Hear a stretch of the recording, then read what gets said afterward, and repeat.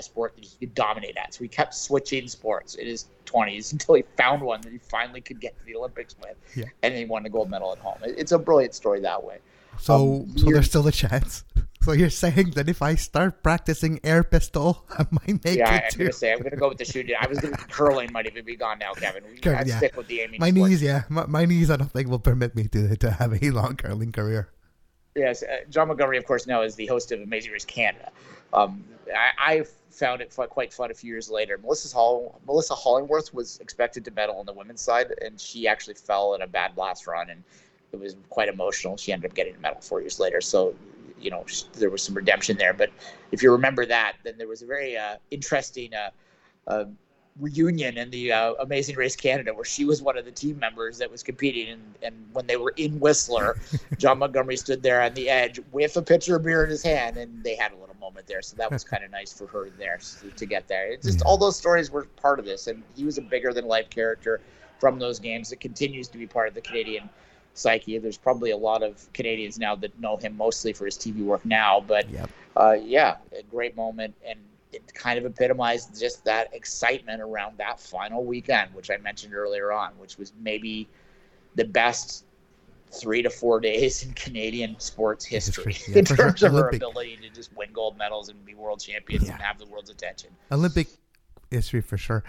By the way, if you want to watch the Olympic ceremony of Vancouver 2010, it is possible to watch it on YouTube right now. You can look also on the Olympic channel for a few performances from athletes in 2010. And if you look in the archives of CBC, you can actually watch every single event from Vancouver 2010. I have spent the last 2 hours not only working on the special graphics for this show and everything, but also watching a lot of events of 2010. And you know what? Yep. 10 years goes by really quickly. I rewatched the third period of the last 10 minutes of the women's hockey game quite often. I watched the overtime of the men's hockey game. Have watched it quite a few times. You can watch it in its entirety. It is worth looking back on. The emotions and the excitement remains. I know a few people that were in the stadium, were in the arena for that gold medal game. Lucky people. That ticket was worth tens of thousands of dollars that day, but I don't think it would have been priceless, right? If you had it. It's one of those things where you could have paid your rent for the year, but you would have wanted to watch it. Who needs a roof? Who needs a roof? I'll work for it. I'll work a few extra hours. I'm going to this game. No, look, final thoughts on it, Kevin. Just talking about it's fun. It is. I am famously, and on this show, a much bigger Summer Games fan. I am. I love the Summer Games. I'm so stoked for this summer. But this was different because it was a home games, and it was also, as I said, kind of a cusp games in the sense that it started to add some new sports that really have given more back to the Winter Games and made them closer to par to the Summer Games in my mind. I'm talking about the Summer Game or Winter Games now. I'm going, I kind of wish we're having two in the same year again, but then I'd have to wait 4 years between. Yeah. So it's better. It's better for my ADHD to have them every 2 years. Exactly. And for the show. Yeah, no, exactly. That's better too. We hope you enjoyed this little trip down memory lane. Dwayne, I said don't touch that red button. Before we touch it one last time and go back to 2020, let's hear it one more time. Just to make sure that it's stuck in your mind for the rest of the day.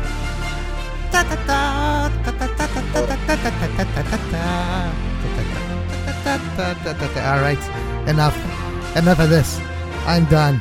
Let's hit the button. Let's go back to 2020. And on that note, until next time, enjoy your Olympics.